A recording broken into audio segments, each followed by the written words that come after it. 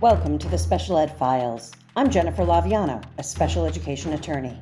And I'm Julie Swanson, a special education advocate. Case by case, we expose what really goes on in special education. Each episode, we open up a case based on real life experiences. We reveal where things went wrong and explain the legal implication. Finally, we solve the problem so you don't have to. Let's open up a file. All names in this podcast have been changed to protect the individual's identities. Let's open up the file on Mary and the Needle. Julie, let's start with the facts. And on this one, I will never forget the day you called me to tell me what had happened to your client.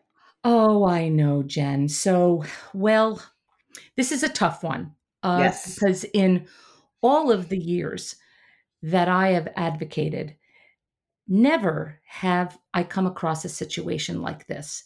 And it could have been a very, very, very serious situation, which luckily was avoided. And let me start with some of the facts. So I was called by a parent who was very, very upset that her daughter, Mary, a middle school student, had a history of wandering off from the classroom at school. And in many cases, she had avoided some serious situations from happening. And the parents were very worried. So they gave me a call and said, look, we believe that our daughter needs a one-to-one paraprofessional. And Julie, if I recall, this is a student who had autism, correct? Yes. Oh, so sorry. I forgot to mention that. Yes. No. And so, Jen, for the purposes of people listening, what is a paraprofessional? A paraprofessional is an adult who is assigned to a student who has a disability for a variety of reasons. In Mary's case, the parents were asking for a paraprofessional so she could be kept safe. Sometimes in schools, paraprofessionals are dedicated to one person, one student, or there could be a paraprofessional assigned to perhaps 2-3 students. So, and Julie, I just want to say, depending on where you are, what state you're in, what district you're in, right. That person could be referred to as a paraprofessional. That could be referred to as an aide, a one-to-one, a classroom assistant, a teaching assistant. There's lots of terminology, but essentially we're talking about an adult who, in this particular case, you were requesting be assigned to one student in order to support her throughout her school day. Exactly. So the parents got me involved and they said, look, we don't want our daughter outplaced to a private special education school. We feel very strongly that she needs to stay at her home school with her friends and her community. We just believe that this is vital to her safety at the school. Okay, so I get started. We have an IEPT meeting. An IEPT meeting is an individualized education program meeting. These are the meetings that are held between parents and a school district at which decisions are made about your child's special education program. Mm-hmm. And I was successful in getting Mary a paraprofessional. And all was well with the world, okay? Or so you thought, right? Or so I thought, until I got a call from this parent, the mother, who was hysterical on the phone, sounded like she was completely traumatized, and explained the following story to me. Right. Okay, so it goes. This is in the nature of you can't make this stuff up. Oh, yeah. Yeah. So Mary was walking down the hallway with a couple of other students who obviously were in special education, who they were all with an adult. Okay, now let's remember Mary's supposed to have a one-to-one dedicated. Right. And dedicated, we mean not emotionally dedicated, but that is her assignment. That is his her assignment. Yes. Dedicated just to Mary, not the other students who were walking down the hallway with Mary. Right. Well, nobody really knows how this happened, but Mary decides she's going to veer and take a right. Now, nobody notices this. Mary walks into the nurse's office. Now, on any other day, the nurse may have said, "Oh, Mary, you really need to be with Mrs. or Mr. So-and-so, whoever the paraprofessional was." And perhaps the nurse would have made sure that Mary got to where she was supposed to be safely. But on this day, Jen, there was a substitute nurse. And this is where there was a perfect storm of every possible thing that could have gone wrong. So, So this substitute nurse says, "Are you Amanda, and are you here for your shot?" To which Mary said, "Yes." Okay. She was not, however, obviously Amanda. She was not Amanda, nor did she have diabetes, nor did she require the insulin shot that the substitute nurse thought she needed to give this student who she thought was Amanda, and who Mary had just confirmed, "Yes, I'm Amanda." Yeah. So the substitute nurse, now this is like, I know. This is, okay. So the first thing that goes wrong is that, the first thing that goes wrong is that her one-to-one para was not with her. Yes, exactly. And then the mistaken identity of Amanda as Mary, or Mary as Amanda. Now the substitute nurse goes into Amanda's little nurse kit. And step one was, let's take a blood prick with a lancet to get her blood sugar. Right.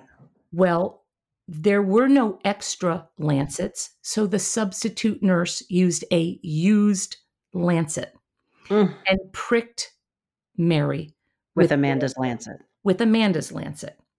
Okay. Now the substitute nurse gets the insulin shot ready, and she's just about to give her the shot when another adult walks into the nurse's office, alarmed, because this adult obviously knew this was not Amanda, and Mary is not a diabetic and doesn't need an insulin shot. And says, "What are you doing? Stop." Okay. Thank goodness. Thank goodness. Because, and for all we know what happened, somebody realized that the para realized that Mary was not with them. Who knows? We don't know exactly what happened. Right. But can you imagine what would have happened if this young girl had been given an insulin shot? Okay. Yep. So now the mother did not find this out until the end of the day, which that's another thing. She should have been alerted immediately. Right. And so when she's finally alerted of it, they have to take her to the emergency room because, let's remember that the sharing of blood products is very dangerous, considering AIDS and other blood-borne diseases. So apparently what happened at the hospital and what ensued there traumatized Mary, traumatized the mother. I don't believe the father was at the hospital. And then the hospital then said, "You now for the next year have to, on a regularly scheduled basis," I don't know what it was, "must come back and get your blood, Mary's blood drawn," which the blood drawing experience was just apparently, traumatizing. As it is for many students who have significant sensory concerns, et cetera. Sure. And Right. I don't even like to have my blood drawn. But no, I don't either. So this is where the mother picks up the phone to me and said, hysterically crying, Jen. Of course. And I really had a hard time understanding her, but she explained what happened. And I just couldn't believe it. Now, at this point, her parents, as I said, really never, ever wanted Mary outplaced. But at this point, as you can imagine, their trust in the school district was below zero. Yeah, sure. Because the circumstances or the fallout of what could have happened as a result of Mary having an insulin shot was just too much for them to fathom.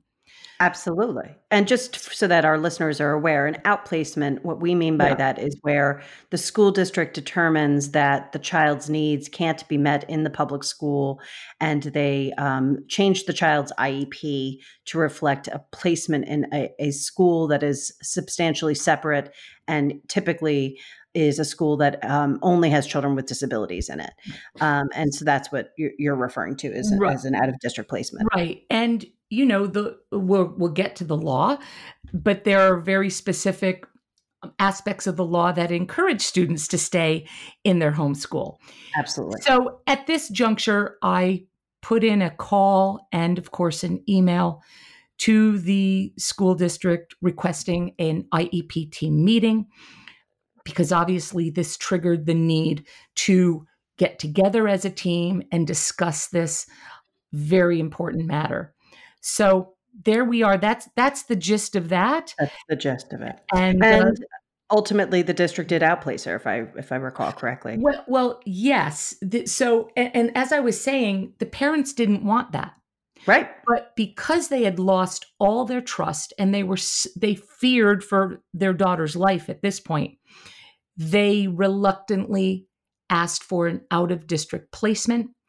At this juncture, I believe that the school district was feeling a tad vulnerable. Yeah, I would over imagine. what had happened, and basically said to me, Julie, what do the parents want? Yeah.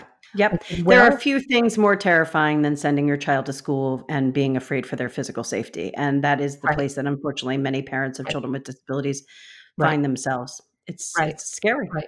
Yep. So, and Jen, I had taken great precautions at the IEP team meeting and to get the record to be very precise with protocols in place, because I tried to envision every possible angle that could go wrong.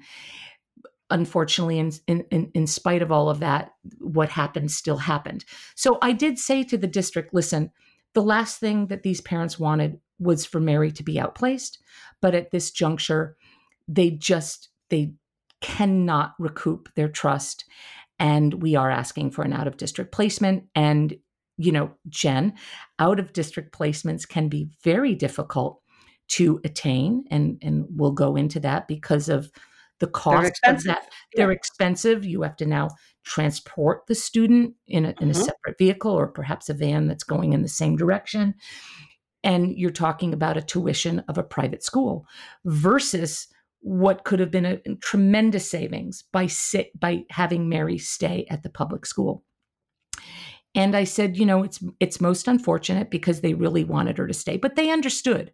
They're like, no, we need to make this parent happy because they, obviously under those circumstances, they were not happy. It's time to cover the law. Okay.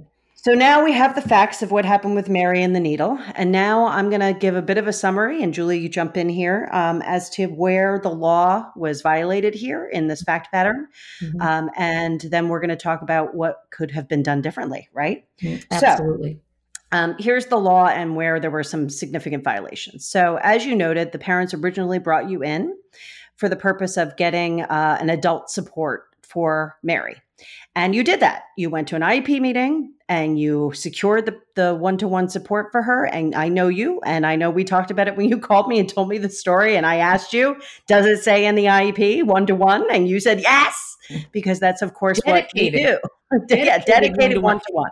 Because we are all about the right. In case that was going to be misinterpreted. Exactly, because that's part of what Julie and I do. Julie as an advocate and I as an attorney is when we go to these meetings, one of the things that's essential is making sure the paperwork accurately reflects what the child's going to get. Can't tell you how many times, especially with one-to-one and paraprofessional support, parents go an entire school year thinking their child has somebody who's dedicated to them. And in fact, they find out they're either a classroom aide or they serve 3-4 kids. And so I know, and you clarified when you called to tell me this, as we often do when we call each other to say, you're not going to believe the phone call I just got, that you had in fact put it into the IEP. So this person was supposed to be assigned exclusively to Mary. Again, we're not entirely sure what went wrong when Mary veered off to go to the nurse's office. But the very point, and everyone's human, we're very understanding of that. People make mistakes.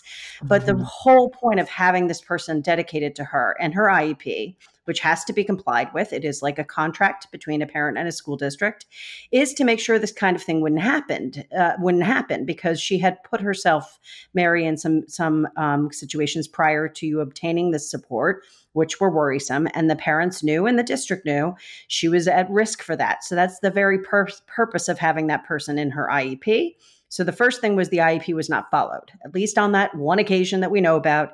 And unfortunately, I will say this, Julie, as sympathetic as I am to the fact that there was a perfect storm, the substitute nurse, the fact that you had a paraprofessional who, for whatever reason, was not where they were supposed to be in the moment, and we don't know the whole story, the chances are pretty good that this was not the first time that Mary was left without the support of her one-to-one, because it's pretty rare in my experience that the one time something didn't happen is going to be the most egregious example. It's usually, unfortunately, that there have been several times where that has lapsed. So that's the first thing. The IEP was not followed, and it is required to be followed by law. Okay? So that's the first thing. All right. The second thing is that the nurse who was a substitute had either not been given the IEP so that she understood that this was a student who did or did not require nurse services, or had not been in any way trained or given instructions as to how to handle students with disabilities. Because, one of the things that Julie and I find a lot is that the nurse is such an important and often overlooked adult in the building who really does need to have significant training about children with disabilities. Now, for some students, because they also have medical needs, and in this case, we know Amanda had medical needs. We have absolutely no idea whether Amanda is also a student who required special education services.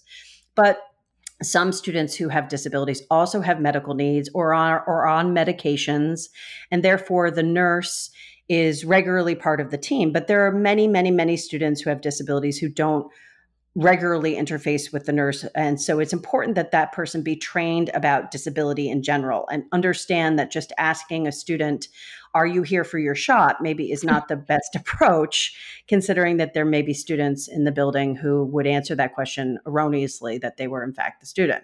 Right. And Jen, could I just interject here? Because I realized that I forgot something in the fact pattern. Oh, tell us. And that is that not only did Mary have autism, but Mary also has an intellectual disability. And this is an important factor that I should have mentioned, because many students who have autism do not have intellectual disabilities. That's right. And so Mary's judgment or understanding of language were obviously impaired. Mm-hmm. I can just share very, quickly here. I also have a son who has an autism spectrum disorder, who also has an intellectual disability. Mm-hmm. And God love him, there are times where I could say, and I'm being facetious, but I'm very serious. I might say, would you like to go to the moon? And he might say, yes. Right. Exactly. Because he knows I've asked him something. Right. But he can't really understand what I've asked him. And he's a pleaser, and he's learned to say yes. Yes. So, this is not uncommon for some students who have autism spectrum disorders and an intellectual disability. So I thought that was just really important for me to mention, because not all students who have autism may not have the level of impairment that Mary had. Right. Exactly. And so this training is always something that we are focused on for not just the special educators, but for as many individuals in the building and adults in the building as possible about disability. Because, the nurse's office, and this is a little bit of a tangent, but not quite. And this is part of the purpose of our podcast, is to give practical tips and information to our listeners. The nurse's office is actually a great place for families to connect because many, many students with disabilities or students who are suspected of having disabilities but haven't yet been identified as it being a student with a disability end up spending a lot of time in the nurse's office. So kids who become avoidant of the classroom, perhaps because it's challenging or overwhelming, or they are not feeling socially or academically successful there. One of the first things I ask for when I'm hired as a lawyer is all of the educational records for the student, including the nurse's office visits. And I find regularly that students who aren't even yet identified for services are spending extraordinary amounts of time in the nurse's office. I remember one kid, I got the records, and this child was in the nurse's office every day of the school year, and sometimes several times a day, with what we call somatic complaints, meaning my head hurts and my tummy hurts, I don't feel well. The child was not actually sick. The child was avoiding school. Okay. Mm-hmm. It's a red flag that this is a student who should be evaluated. So making sure the nurse is part of the community of individuals who are being trained on disability and can recognize disability is another place where we would argue that the law, at least the spirit of it, was certainly not being followed in this particular case. And then in terms of the implications of something called the least restrictive environment provision. Okay. And Julie, you alluded to this when you were going through the facts. These parents did not want to have Mary outplaced. They wanted her to be in her neighborhood school. And that's what the law strongly mandates through the provision called the least restrictive environment provision. And that provision of the IDEA, which is the Individuals with Disabilities Education Act that governs special education, federal law, so it operates in every single state and territory. That law says that students with disabilities should be educated in the least restrictive environment to the maximum extent appropriate, okay? Which means for some students, they require a more restrictive program, like an outplacement. However, that was not the parents' wish initially, and they only got to that place when they felt that they had no other choice because they didn't think that Mary was safe. So ultimately, the failure to really provide a one-to-one who was able to effectively support Mary in the mainstream general education environment meant that Mary was sacrificing her right to the least restrictive environment in exchange for a safe school environment. And that is the decision the team made with the help of you, Julie, and with a difficult conversation among the team members, but it wasn't their first choice. And it's a shame that it got to that point, but that was the reality after the facts that you outlined. So that's about all I can think of in terms of the legal implications of it, Julie, but let me know if I've left anything out. No. And I think, I want to just add that in this case, the public school became restrictive for Mary because it jeopardized her safety. Right. And that I think is just an important fact to talk about. I know the least restrictive environment can often be misunderstood. Many school districts will say, well, we have to put this student into a more restrictive environment. Therefore, it's not the least restrictive environment, but the least restrictive environment is for the student. So I'll give you an example. My son, he's out of school now, but he has autism, an intellectual disability. By the way, he's fantastic, has a ton of skills, but this is his profile. And delightful, and one of the greatest kids. Wonderful. Yeah. He doesn't read. He doesn't write. He doesn't speak. He's nonverbal. So imagine just under those circumstances, a student being in the 5th grade or 6th or 7th grade, and you're in regular ed classes and you're having lectures. And unfortunately, my son would not benefit from any of that.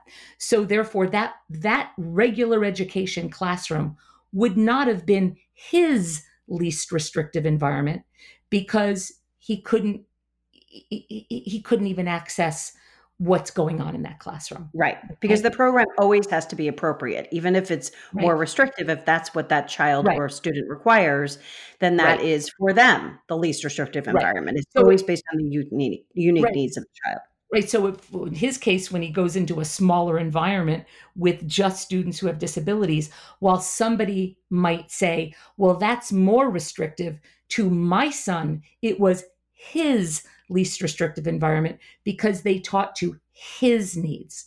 So just wanted to give a little bit more information about the least restrictive environment. Excellent point. Okay, Jen, I think we're ready for the verdict. We're ready for the verdict. Okay, so the verdict on this one is that the parents' trust with their school was completely eroded because of the failure to follow the law and to follow the requirements of the Individuals with Disabilities Education Act. Mhm. Their child was put in a very dangerous situation, even after they had gone to the lengths of obtaining your services, Julie, as an advocate, to get into the child's IEP, the support she needed so that she could be successful in her public school. And that trust resulted in a complete breakdown of the parents' ability and the district's understanding of whether or not Mary could be educated in her public school. Mhm. Right. And it's so important, Jen, and this is where the reason that we do this podcast is it truly is our desire not to diminish anyone who works in a public school. We know educators are the hardest working people we know. Their hearts are all in the right places. Sometimes things are beyond their control and things can go wrong. But we really want to talk about what could have been done to avoid this. Okay? So I'm going to start, Jen, with our Okay. list. Okay. Well, I'd like to start with the fact that we have to jump over to Amanda for a minute, because Yeah. Amanda's 504 plan or her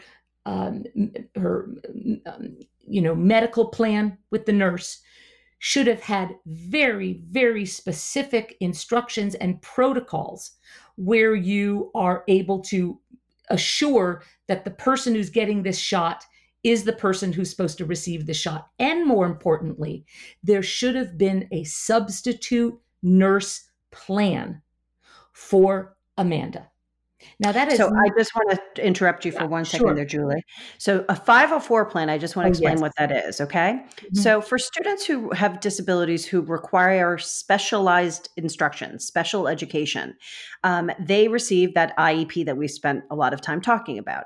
For students who might have a disability that doesn't necessarily require special education or specialized instruction, but requires accommodations, those students receive a 504 plan. Now, that's not always an easy judgment depending on the disability, but if it's truly just a medical disability and doesn't require that the student be taught differently by the teachers, such as diabetes, in the event that that is Amanda's only disability, she's not somebody who's going to likely receive an IEP. She'll receive a 504 plan to have accommodations such as I can leave my gym class to go and get my insulin insulin shot, or if something occurs where the blood sugar is too high, to make sure that there are the right foods available in the cafeteria. Those are accommodations. Those are not specialized instruction.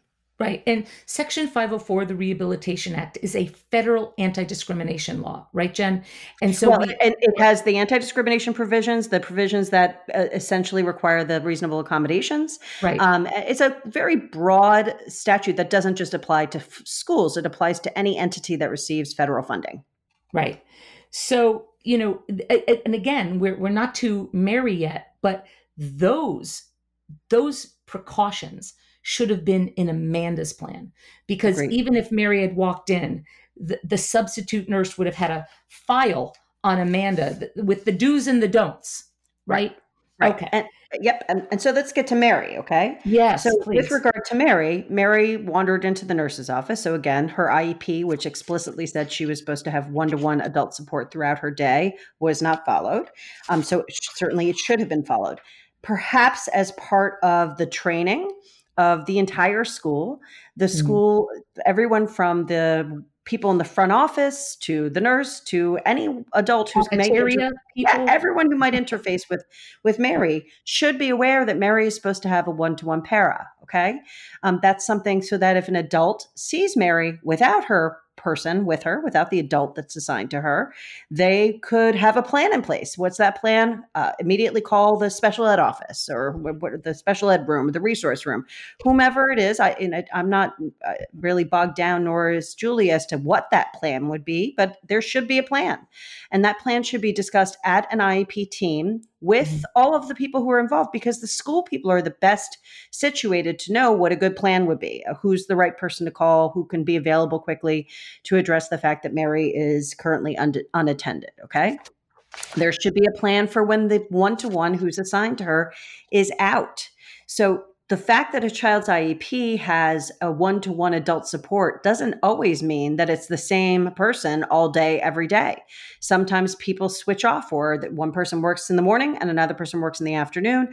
But people are human. All people are capable of getting sick and not being able to go to school, or not going to be able to go to their job. And so the reality is you need to have a contingency plan for when the person who is expected to be with the one-to-one with Mary in this case, is not available. And so what's the backup plan? We always have to have backup plans, right? Another thing that could happen, I've had many cases where the IEP calls for that one-to-one support, but the parents strongly suspect the child isn't really receiving it. And so you might want to build into your child's IEP observations by a consultant on some kind of a regular basis, so that you can be sure that the IEP is being followed with fidelity. You could request logs be maintained so that you can see that, in fact, your child is getting the support, because sometimes there's confusion. As an example, one really good question that was asked of a one-to-one, what my client thought was a one-to-one para, but apparently the person who is assigned that role did not realize that they were the one-to-one, was what were you told was your job responsibilities? Mm-hmm. And that person thought that their job responsibilities were to keep an eye on the one student, but also be available in the classroom to assist with all students. Well, that's not really a dedicated one-to-one person. And so you want to make sure that you're discussing these things as a team, that you have regular contact with that person, training of the staff to make sure, as we said, that there's a backup plan. And Julie, a paraprofessional or aide, an absentee plan, right? For when someone's sick, put it right into the IEP. Right. And Jen, I thought of something else. What's that?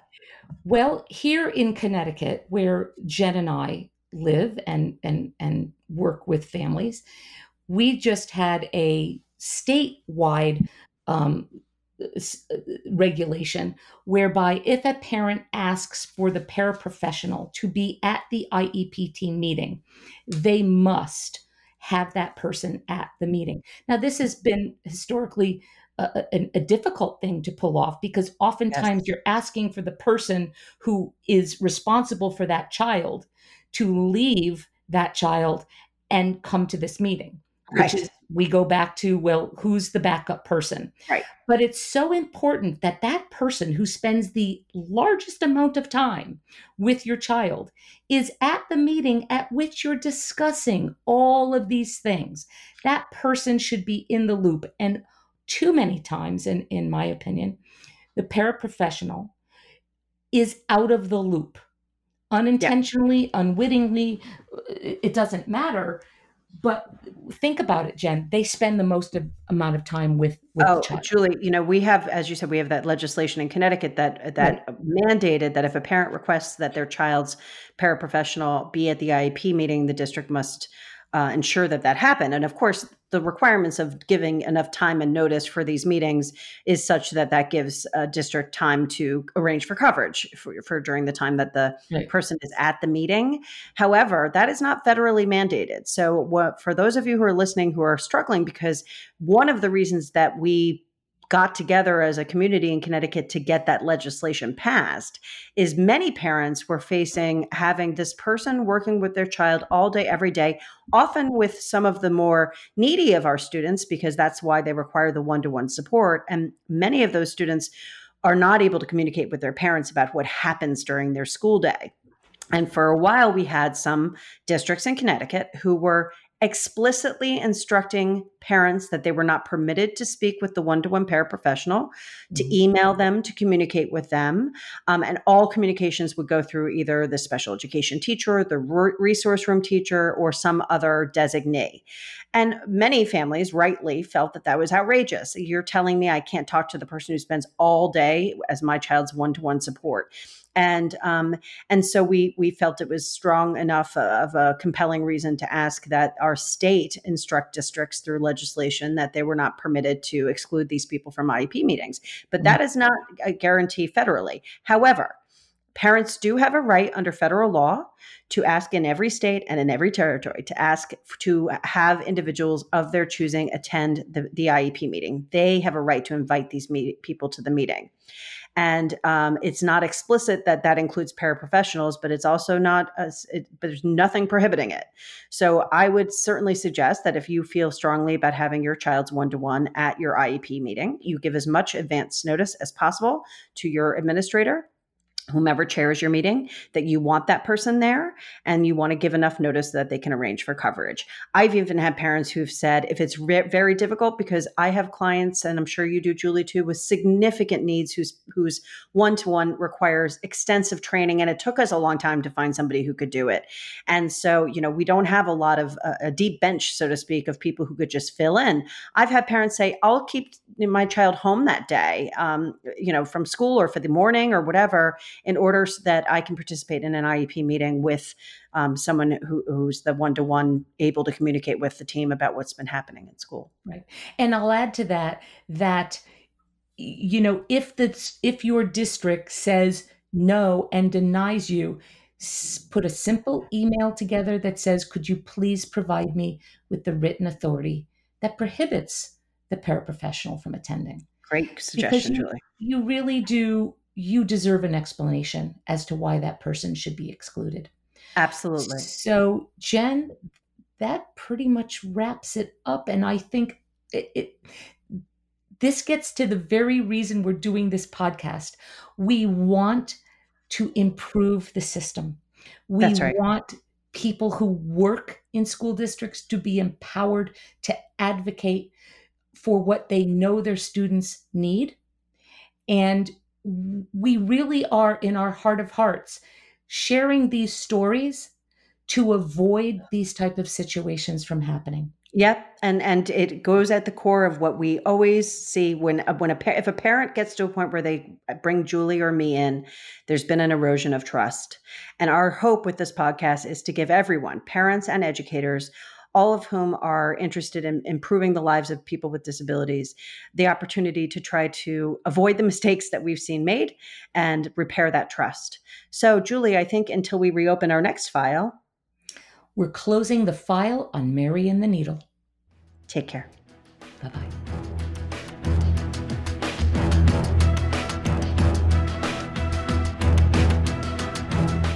Until we open up our next file, this is Jen Laviano. And Julie Swanson. The Special Ed Files is a production of the Quinnipiac University Podcast Studio. Our executive producer is Dave DeRoche, Quinnipiac Director of Community Programming.